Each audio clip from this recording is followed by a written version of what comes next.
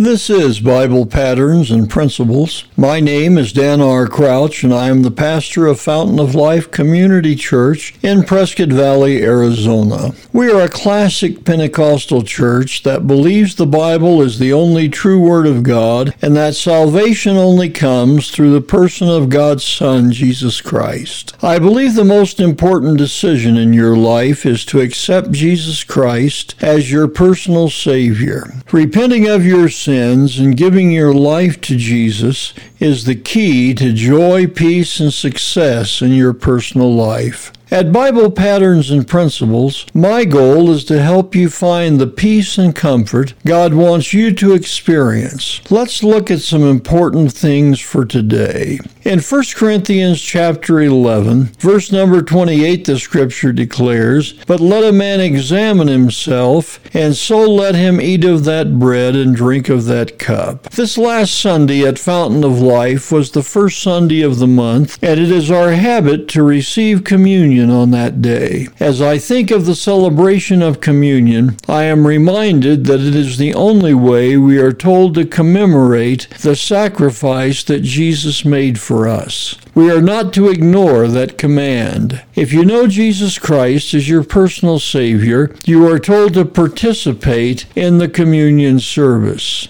That leads us to a couple of things that we must do to properly celebrate the communion. The first is that we must accept Jesus Christ as our Lord and ask Him to forgive our sins. Only through Christ are we worthy to share the elements of the bread and of the cup that make up the communion service. The second thing that we are told to do is to examine our hearts before we receive the communion elements. We are all human. We commit sins that violate the commandments of God. At communion, we are told to look into our hearts and make sure we have settled those issues by asking for God's forgiveness. Make a place for the regular celebration of communion in your life. Also, make sure you have prepared your heart that the communion will be a blessing that confirms your salvation. God wants to have communion with you. I hope the words we have shared today speak to the needs of your heart. Jesus does want to commune with you and to minister to you, if you only will let Him. All you have to do is invite Him to forgive your sins and be your personal Savior. If you ask, He will honor your prayer. This has been Bible Patterns and Principles. My name is Dan R. Crouch, sharing another Bible truth to strengthen your daily Christian life. Please let me know if you're enjoying these brief teachings from the Word of God, or if you have a prayer request. You can write to us